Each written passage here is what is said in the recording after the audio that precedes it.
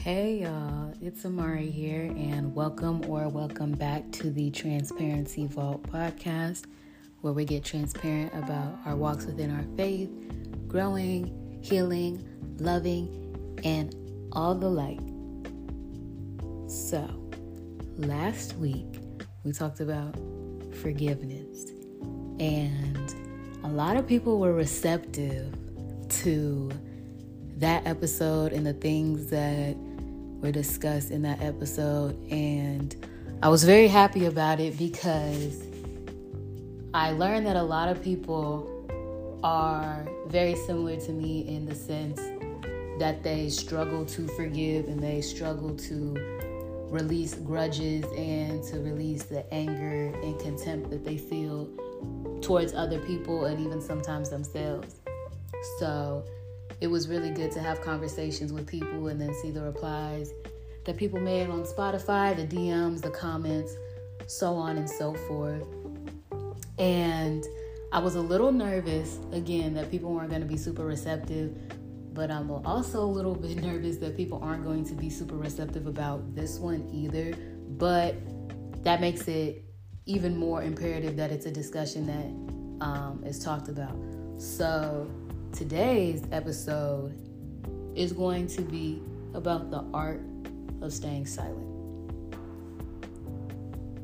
And again, I often have things pre-planned. Like I've had half of the first season pre-planned for almost 4 weeks. But every time it gets closer to Sunday when the episode drops, God be tapping me on my shoulder and he's like, switch it up. So he kind of dropped it in my spirit to talk about the art of being silent. And that's because that's something that I asked him to help me work on, was learning how to be more quiet. And not in the sense of like I'm giving my power away or something, but in the sense of being more willing to self-reflect, to observe, and to just be more attentive and to learn how to read the room. You know what I'm saying? So that's what today's episode is going to be about. I have like 3 pages of notes here. Y'all know the drill. If you hear me rustling around, it's me and my notebook. But yeah, let's get into it. So, y'all know I like to start out with definitions. So I have 2 definitions for the word silence. So as a noun, silence is the complete absence of sound. It is the complete absence of sound. But as a verb, it's to prohibit or prevent from speaking. And then when you're thinking about it in a scientific case, when you're talking about silencing genes per se, it is to prohibit the expression of something. So again, as a noun, silence is the complete absence of sound. As a verb, it is to prohibit or prevent from speaking. So what are the benefits of staying quiet or staying silent? So I looked up the medical benefits of staying quiet. And according to the Cleveland Clinic, staying quiet offers the opportunity for self-reflection, increased awareness, recognition, and appreciation. It encourages mindfulness. So according to the doctors and the scientists at the Cleveland Clinic, being quiet and being silent offers the opportunity for self-reflection, increased awareness, recognition, appreciation, and mindfulness. Now, according to scripture, we see how silence also has its benefits.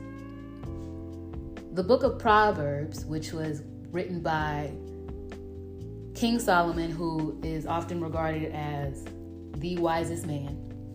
It was written by King Solomon, And Proverbs talks about how silence has its benefits. Proverbs chapter 10, verse 19 talks about how it keeps us from backsliding and slipping into temptation. Proverbs 11 and 12 tells us that keeping silence or learning to be quiet helps us garner respect from others. And then Proverbs 17, verse 28 talks about how somebody who is quiet and how somebody who is silent is deemed wise and intelligent in the eyes of others. And I was sitting here thinking, and I was like, how does that happen? And then it came to me. The more you talk about doing certain things, the more likely that they're going to come to pass. So I had times in my past where I would talk about wanting to do X, Y, and Z, things that weren't necessarily good for me, and then they came to pass. So boom, fell into temptation. Then I also am respected and I'm deemed intelligent and knowledgeable because I don't speak often. I've always been pretty introverted. I've never been the type to just go out and just start smiling in somebody's face and having a conversation. That's never really been my thing. However, again, outside of the whole introvertedness, I've just never felt the need to always say what I thought, say what came to my mind, every feeling that I have not said it all out loud, at least. And as a result,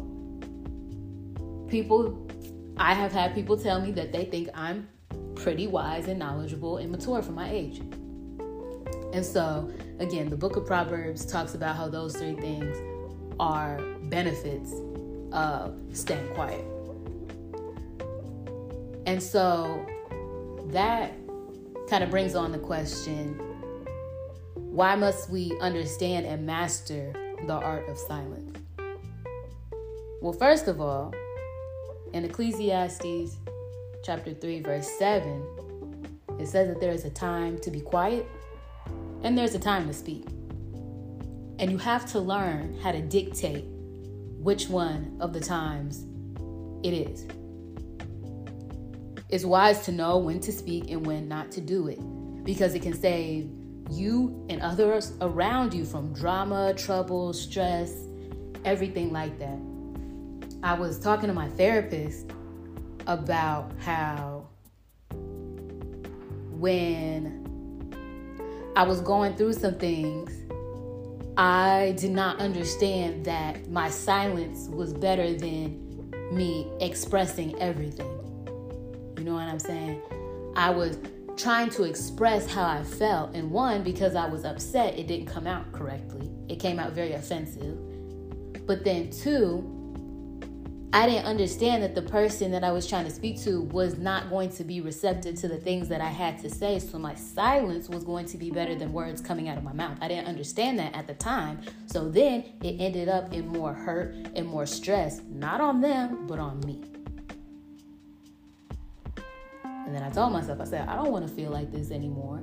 I've got to learn how to just be quiet and go lay it all at the feet of the Father and then go write it in a journal. Because these people obviously aren't hearing what I'm having to say, but my silence is speaking them louder than my words have been for I don't know how long. Okay? And then on top of that, Proverbs chapter 18, verse 21 says that the power of life and death lie within the tongue, and consequences come based off of the words that you speak. The tongue is so powerful that the things that you say can come to fruition, and they can manifest and bring things that you never even imagined, good or bad. It says it right there. The power of life and death lie within the tongue, and there are consequences for the words that we speak. That's why it's so important to train yourself to hold your tongue and speak good over yourself and over others. Now, is it an easy thing to do? Absolutely not. Are you going to do it correctly all the time? No. Are you going to speak good over yourself and other people all the time? Highly unlikely. But that's why it's something that takes practice. And it's like, you'd be surprised at how your life changes once you learn how to be quiet. Once you learn how to be quiet, and once you learn how to discern when it's time to speak and when it's not time to speak, you'd be surprised at how many of our problems come into our lives because we don't know how to keep our mouths closed. Sometimes our mouths are the problem. And a lot of our problems are because we don't know how to keep our mouths shut. I can definitely attest to that. A lot of the things that I've gone through within the last year are because I did not know how to just be silent. I felt like I constantly had to defend myself, or I had to express something to people who just weren't being receptive, and then it backfired on me in the end because now I'm feeling more stress and I'm feeling more pain. When if I had just learned how to be quiet and find other avenues to express myself where I wouldn't feel that rejection because they can't be receptive, things would have been so much better. And as I just mentioned, we're not going to get it right all the time. And it's not an easy thing to do. Being quiet for a lot of people is not easy. It takes discipline and daily practice. And it was a little easy for me just because I am on the more introverted, the shyer side. So it was a little easier for me to train myself and gain the discipline and put in the daily practice of really only speaking when necessary. But I still have my moments where I'm like, oh my gosh, there's so much I want to share, or there's so many things that I want to express, but it's probably not the time, it's probably not the place, and these probably aren't the people that I should be saying this to. You know what I'm saying? After some time, you kind of get that discernment of when to talk, who to talk to, and what kind of method of communication to use. But until that happens, I'm on hush. I'm on hush because sometimes there just really isn't anything to say. And it's worth trying it because, again, you'd be surprised at how different your life may be once you learn how to read the room, for lack of a better phrase. And James, he talks about in chapter 1, verse 19, that we're supposed to be quick to hear, slow to speak, and slow to anger. But again, this just doesn't happen overnight. And it's not really something for a lot of people that happens naturally. Discipline, daily practice, and guidance from the Spirit is what's going to make this possible. And I'm going to always recommend trying it out, because not only are you deemed wise, not only does it help you flee from temptation, but it relieves stress because you're not inserting yourself or other people into your business or other people's business. You're just kind of there. Like nothing is attached to you. You're not attached to anybody else. You're just here chilling and vibing. And that's a benefit of the art of being silent. And so I don't say this to keep y'all from talking or say, don't talk about whatever, but just be wise. Be wise, because at the end of the day, we don't want the things that we say to turn around and come bite us back in the behind either. And we don't want to be looked at as fools because we can't keep our mouths shut, because the Bible also says that a foolish man cannot keep his mouth shut. But a wise man is quiet and prudent. So I encourage everybody, and myself too, to work to be that prudent individual who is seen as wise, who is seen as knowledgeable, who is seen as humble, because they know how to discern, how to read the room. And they understand that there's a time to speak and a time not to speak. So, that is all for today's episode of the Transparency Vault podcast. I thank you so much for taking the time to listen. I hope y'all enjoyed. I hope you guys connected with something. There's something that you can reflect upon. I hope you guys have a wonderful week, and come back again next Sunday at 12 p.m. Eastern Standard Time for episode 4 of the Transparency Vault. See ya.